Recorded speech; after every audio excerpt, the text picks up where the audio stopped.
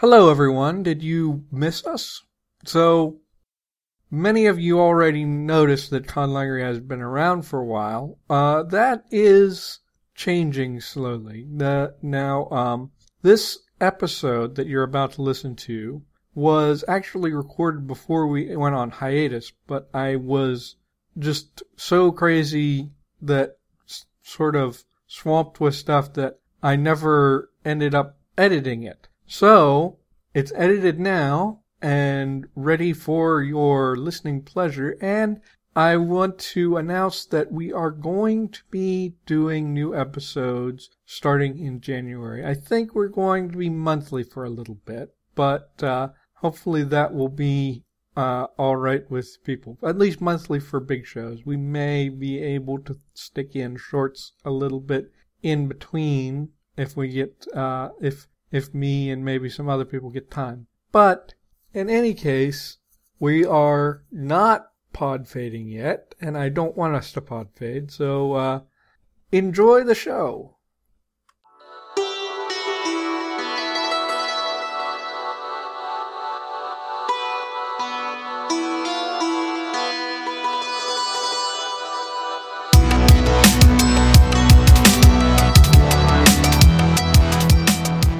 Welcome to Conlangery, the podcast about constructed languages and the people who create them. I'm George Corley.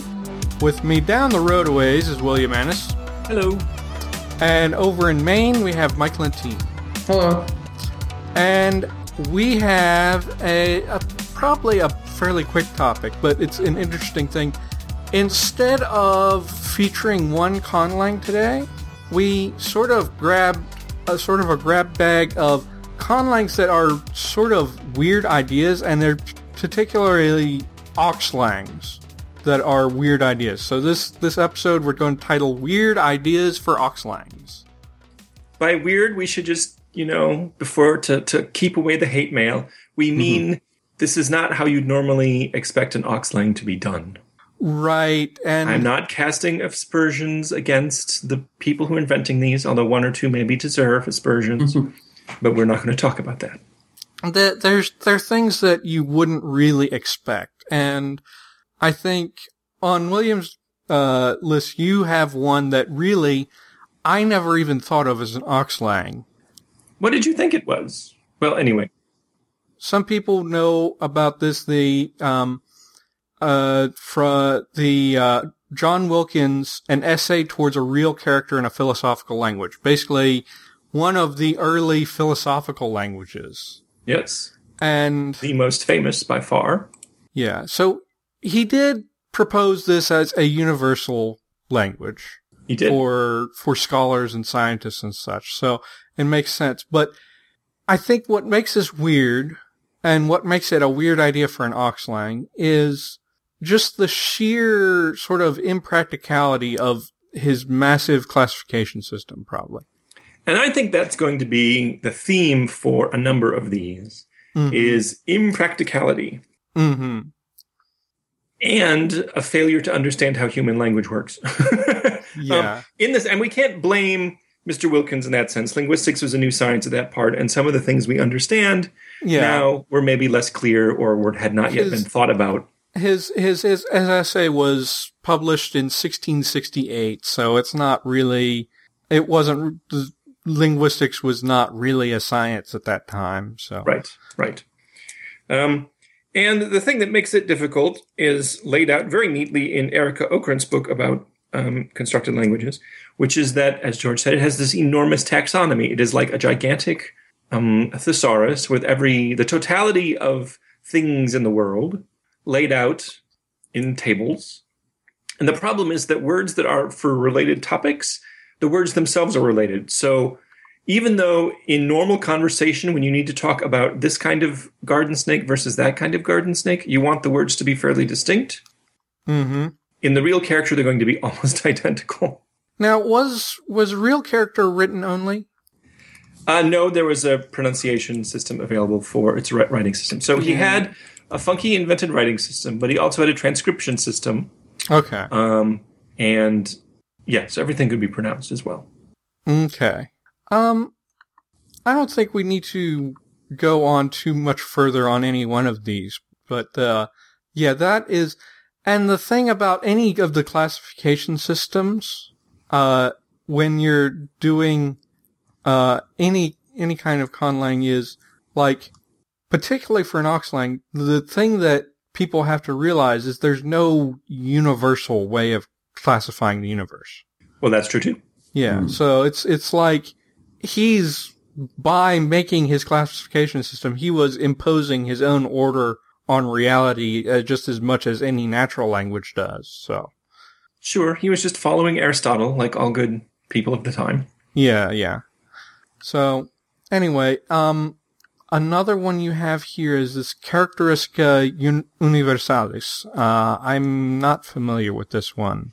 This was Leibniz's fantasy for having, it's very much in the same line as real character. He wanted a philosophical language that was perfectly clear and unambiguous and could be used specifically for scientists and philosophers to reason together and talk together without argument, because you'd have a universal language and everything would refer clearly to what it was.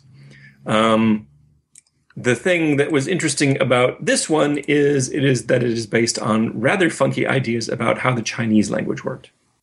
Oh. So it is like Bliss Symbolics, which we're going to talk about in a bit. It is a purely visual language. He never invented it. He did some writings on it. We have some diagrams. We have some thinking about how things were going to be, but it was never completed.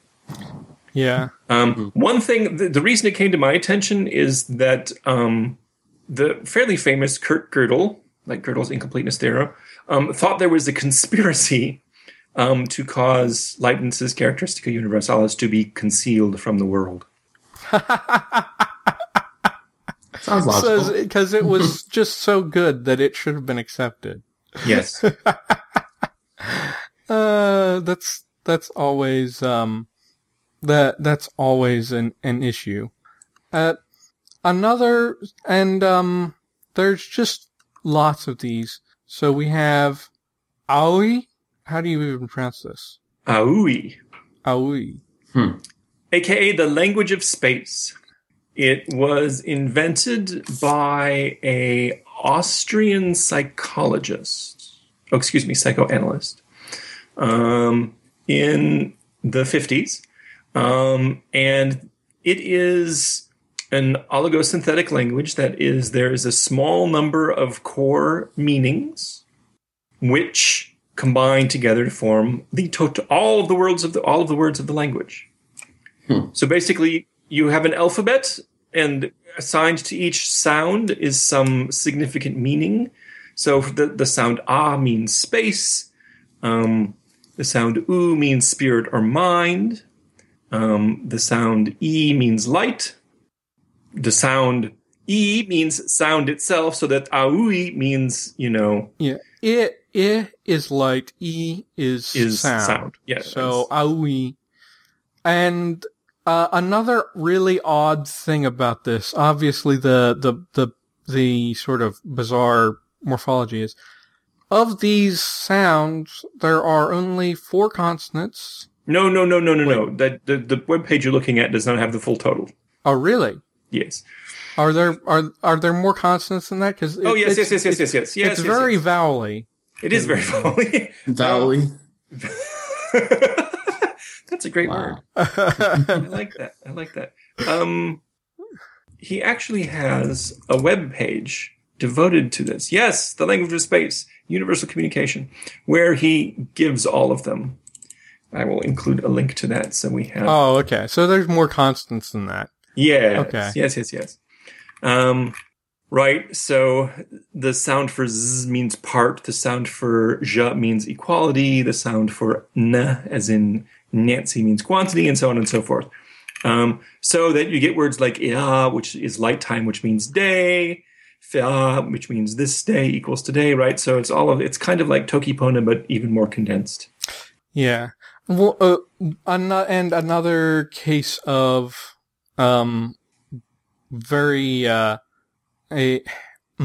another case of this sort of classification system being applied and sort of making these words.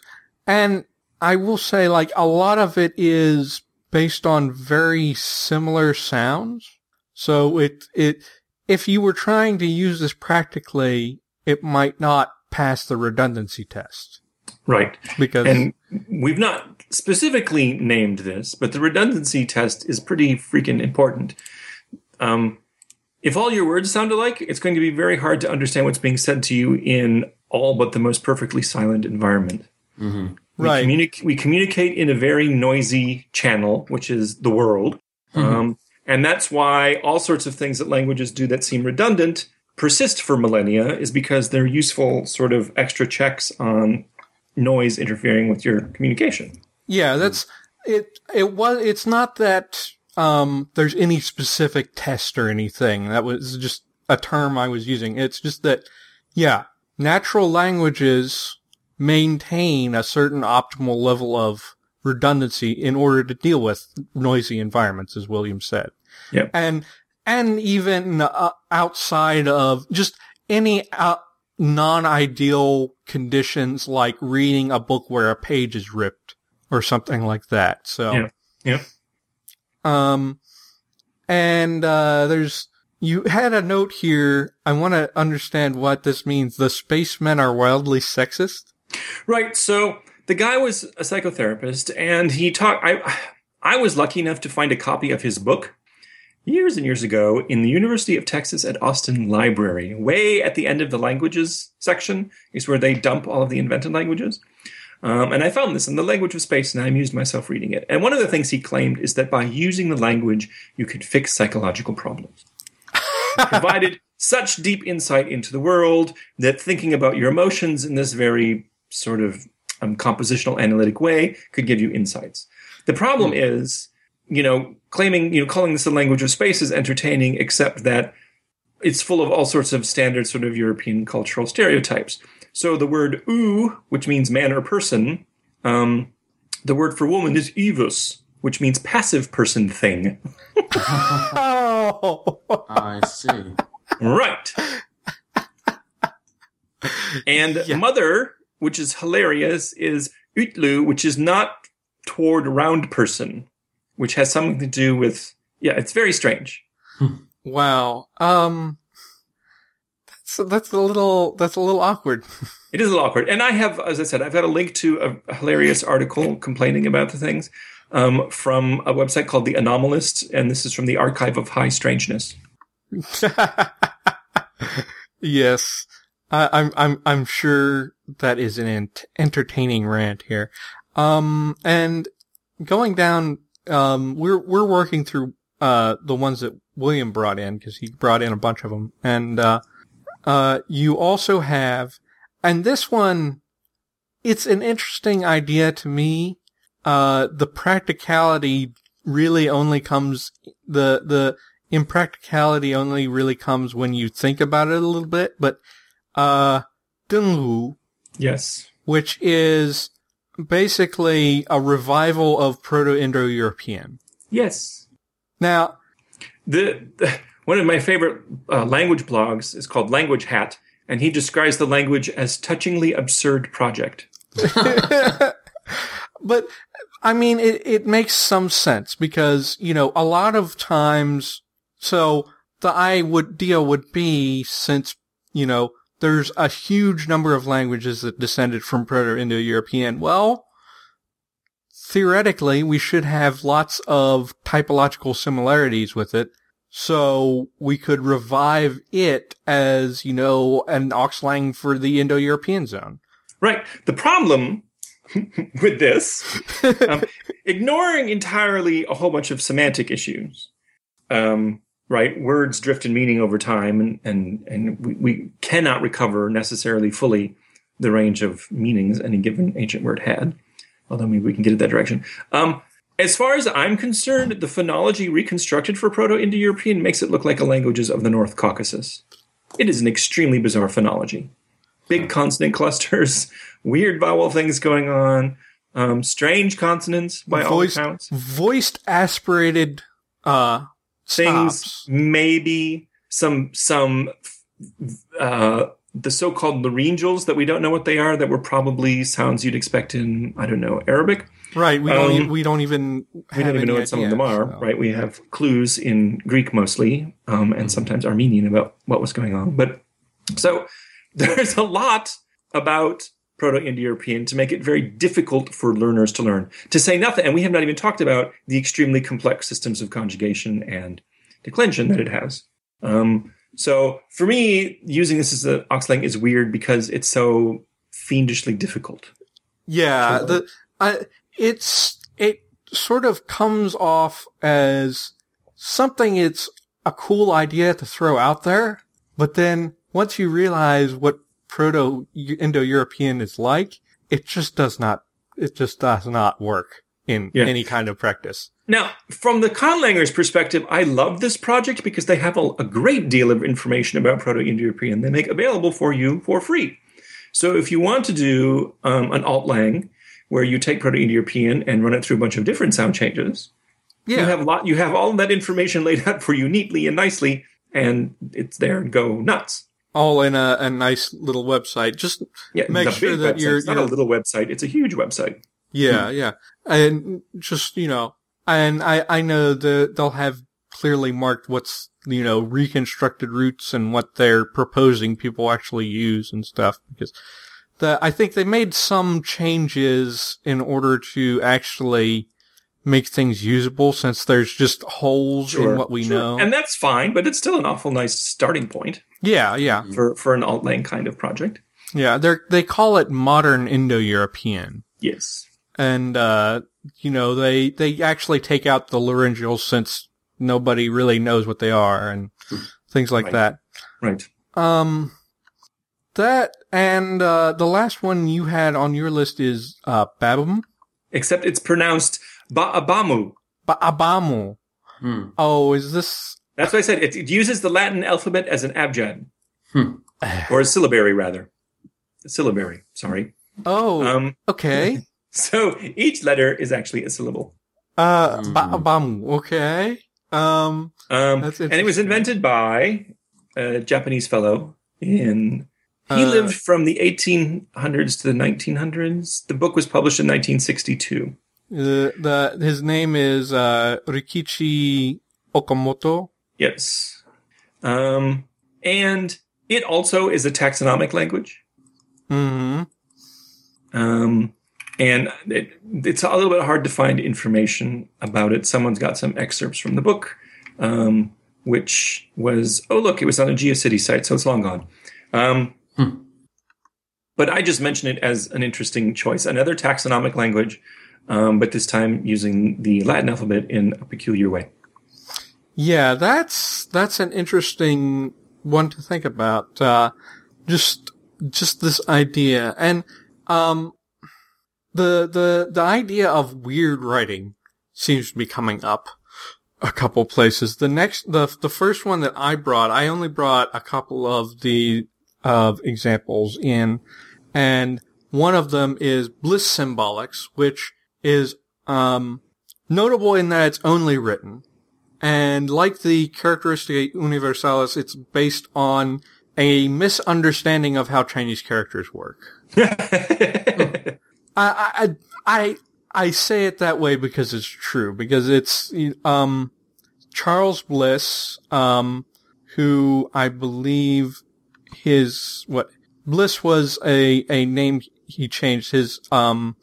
He changed his name to Charles Bliss for reasons. He was born as Karl Kaziel Blitz, and basically he was one of the many people who had the idea of a universal language, and he had spent some time in China, and he sort of got an idea of Chinese that is a little bit abstracted and not quite right.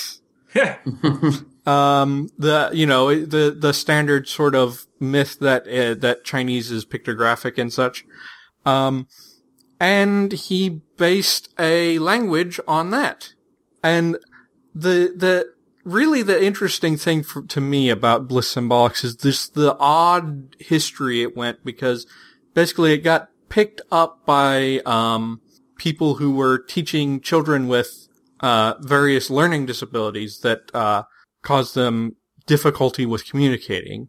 And at first Charles Bliss was happy to see this use, but he got mad because they were not teaching his symbols as a language. They were using them and modifying them to teach these children how to speak whatever the language that was relevant to them. English, in Israel, they used it to teach Hebrew, stuff like that.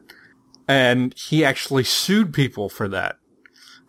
Wow. So but back to what the weird idea is. The biggest thing is that it can't be spoken, right? I believe that's true. Yeah, so it's like only written, and I don't know, it's a little bit bizarre to think. I mean, you can see where people would get the idea for that, to have a language that's only written for international communication, but at the same time, it's just a little bit unusual. And the other one that I brought in was Sorosol. Yes, good old Sorosol. And let me see if I can I neglected to get the Wikipedia article up, so I'm just going to search it right now.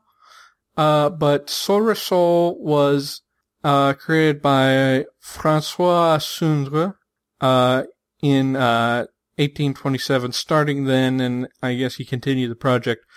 But if people are familiar with this, it's based on the notes, the 8 notes of a major scale in Western musical tradition. And the names that we apply to those: do, re, mi, fa, sol, la, ti, do. Although it's do, re, mi, fa, sol, la, si. I guess he's used, there's different names. I learned la, ti. Anyway, so here's the modalities you can use for Sorosol. You can actually say the syllables. You can sing it, or you can write it in colors. Yes. That's interesting. Basically, each one of these 8, or 7, really, notes, since do is just repeats, each one of the 7 notes is assigned a color of the rainbow. And, so you have red, orange, yellow, green, blue, indigo, violet to go with your do, re, mi, fa, sol, la, si. Yep. And I think it's another sort of organizing the universe sort of thing a little bit, is it? Or? Oh yes, absolutely. It's another taxonomic language. Yeah, because each one of them has sort of a basic meaning that it contributes. Reducing the universe to 7 concepts. That's Holy cow! Well, according to this, Dodolami means Calvinism. Dodola. That's interesting. Yes, it is. Yeah, it's another one of these languages that tries to use a very small bit of things and cram all of it. And I mean, especially if all you have is 7 syllables.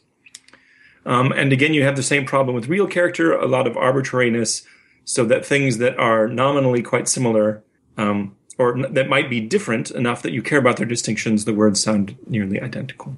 Mm-hmm. Now, this is not really an exhaustive list, but I think it's really sort of interesting to see these oddball ideas. And one trick, though, that I should mention that he pulls in Sorosol is shifting of accents. Uh-huh. Where the accent is interesting, and also vowel length. Mm-hmm. So all sorts of fun things can happen there. So that plurals, for example, are indicated by lengthening the final vowel of the word. Okay. Exactly right, that. So wait, so that can, so there's some super segmentals, I guess. That carries into all the different modalities too, so somehow. Yeah, I don't know how it carries into color. Yeah, I guess you can make that color smudge a little whiter. I don't know. Yeah. But anyway, that was really surprisingly few that we had on the mind. I don't know. Does anyone have another one of these? Cause I couldn't really think off the top of my head others, but I guess we could just sort of talk about what can we really learn looking at these different weird ideas, and how could we apply? Well, I think the first one is that oligosynthesis is hard. Mm-hmm. So oligosynthesis is when you take a small number of particles of meaning, and from those you generate an entire language.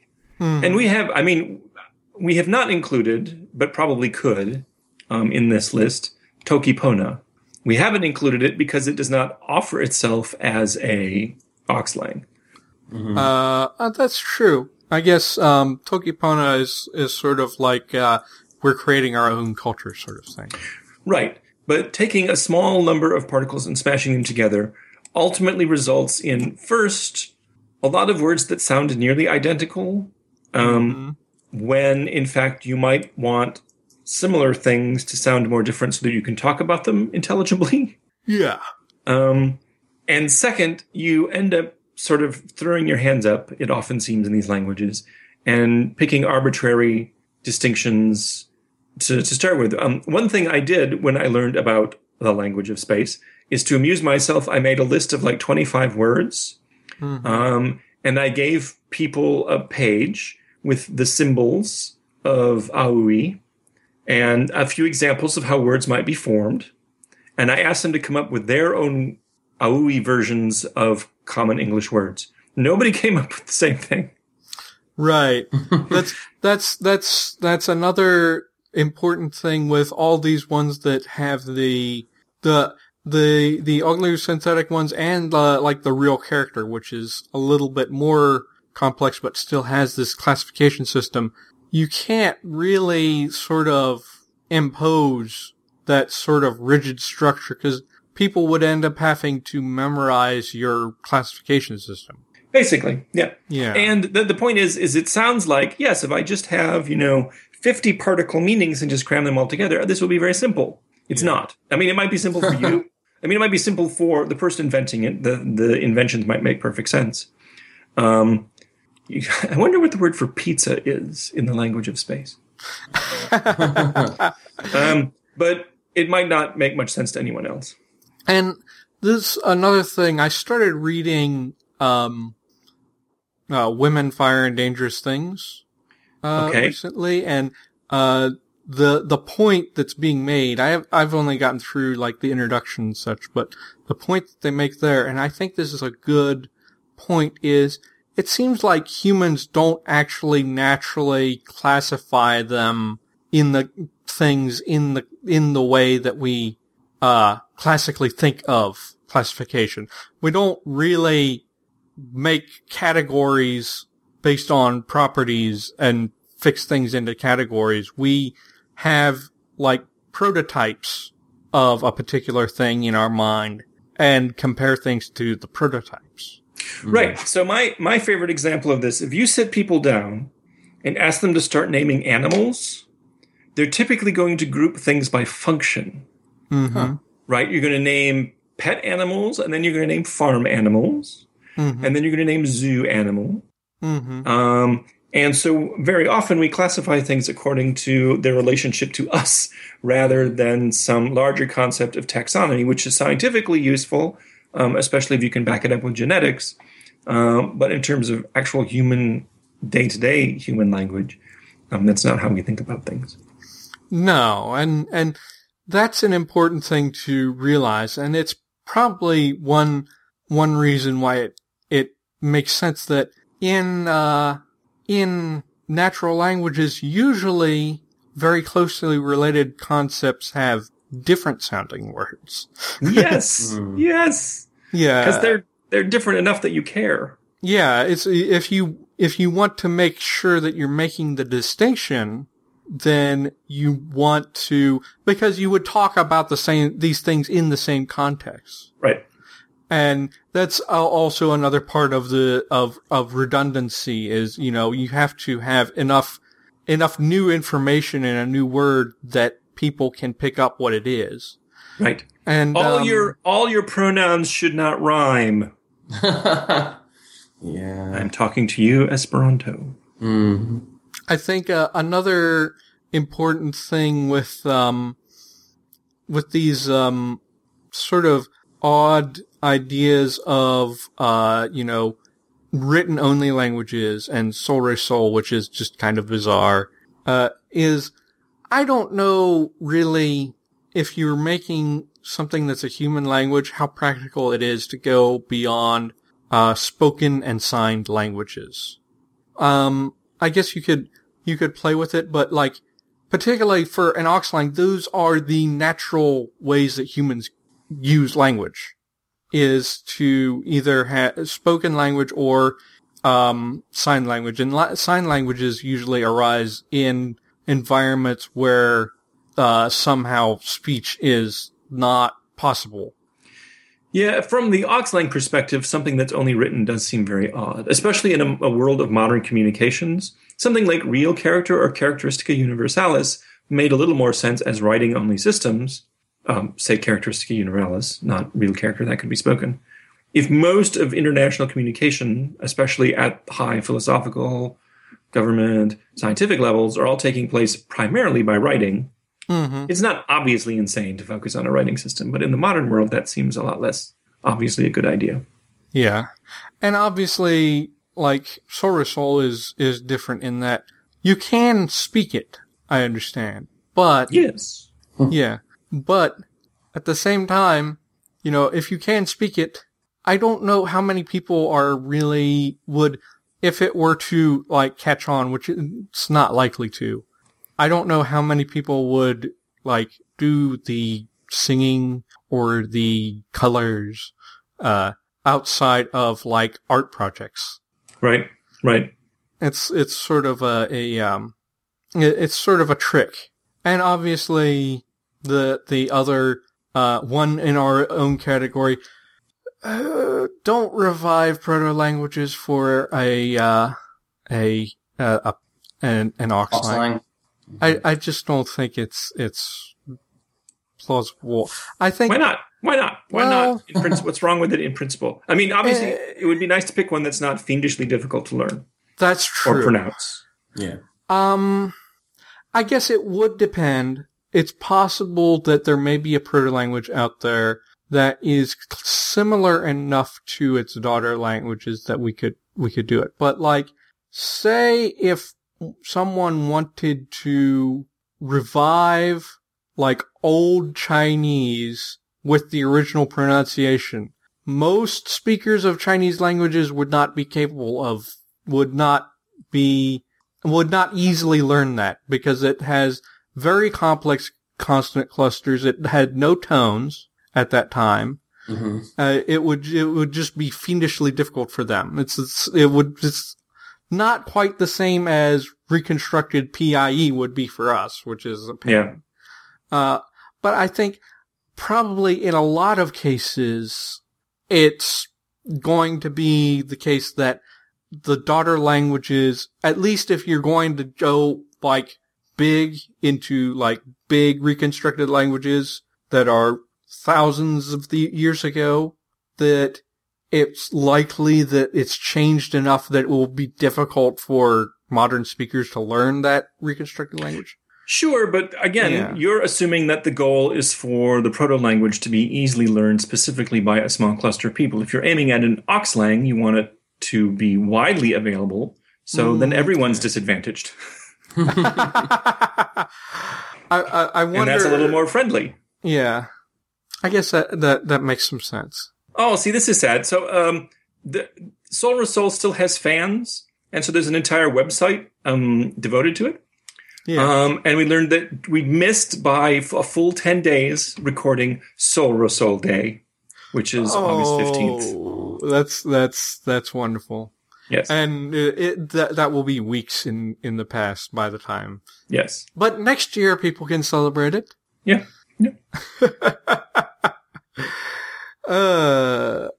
I think, anyway, so what do you guys think we're not really Oxlangers here. No. And we don't really believe in I don't think any of us on this show really believes in the sort of Oxlang philosophy insofar as we think it's impractical. No, I don't. What? You're right. I don't think it's impractical. Oh? No. I'm not against the idea of a good Oxlang. Okay. So, William, you are the more Oxlangy of us then. What would you actually recommend for a good Oxlang then? Good according to what standard? If you want to actually communicate with people on the planet whose language you don't speak, learn Esperanto, because your chances of success are far higher there than in any other one. Right. But I mean, for creating one. For creating one? Yeah. I mean, learn a little typology, pick things that are very common, and go. Right. I think the thing that a lot of people miss in creating conlangs of any sort, and that certainly is a great disaster in many Oxlangs, is a failure to carefully attend to the semantics of your words, and a failure to realize that a lot of what you express is determined by the words, not some abstract conception of grammar. And we've ranted about this before, right? Your dictionary is your language to a very high degree. And this can be a sneaky way to have all sorts of complexity that will terrorize your learners. Yeah. I would think a couple things. But aim for something that looks like an actual natural human language, that has a reasonable consonant and vowel inventory, that has reasonable syllable shapes and sizes, that has a grammar that's not wild, that has a flexibility in word creation, but not this super crazy oligosynthetic that you can somehow imagine. Yeah. I think there are some typological things that you might want to include for ease of learning, like stick with not too small but fairly small phoneme inventory and fairly simple syllables. Yep. And also you probably want to make it isolating, just so you don't. I mean, if you do have prefixes, suffixes, grammatical inflections, make them perfectly regular. But right. I don't think you really need them, and it's possible that making it more isolating could reduce the memorization load. Maybe. I don't object to the idea of more complicated morphology in an Oxlang, but it just has to be regular, right? Right, yeah. The point of an Oxlang is for it to be easier to learn than a native language or a natural language, so you should not have exceptions. No irregularities. No irregularities. A lot of things that we advocate on the show, you don't want for an Oxlang, because we usually want naturalistic conlangs, but for Oxlangs, you wouldn't want.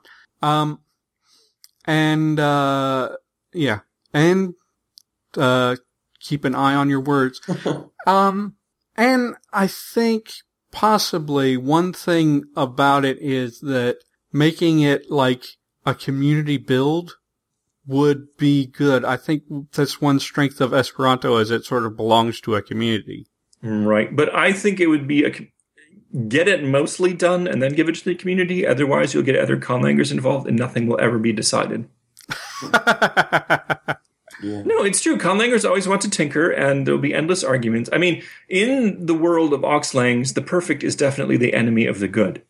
Mm-hmm. There will always be some decision that is made that somebody somewhere can say is a terrible idea, probably with reasonable justification, but sometimes you just have to make a decision that works and move forward. All right. Yeah, that. I mean, makes some more of these discussions presume that language is perfectible, and that can lead to all sorts of weirdness. People who believe that tend to be the same sorts of people who get behind Auxlang, so... Not always, I mean, but you can get funny ideas about how language is supposed to work and what it is. Right. But, all right. I think that is about as much discussion as we can. We can get out of this, but I guess this will be a little bit of a shorter episode, but I hope people enjoyed it. Our next episode is, what is it again? We were just talking about this before recording. What happened to my nominative? Right. What happened to my nominative? Where did my nominative go? So it's a little bit of case fun that we are going to talk about. Yes. And how you can mix up your case system in interesting ways. So, look forward to that. And I'll see you, William and Mike. To everyone listening, happy conlanging. Thank you for listening to Conlangery. You can find our archives and show notes at conlangery.com. You can send questions, comments, or topic or featured language suggestions to conlangery@gmail.com. To submit a Conlang or Natlang greeting for the top of the show, see our Contribute page for details. Web space for Conlangery is provided by the Language Creation Society, and our theme music is by Null Device.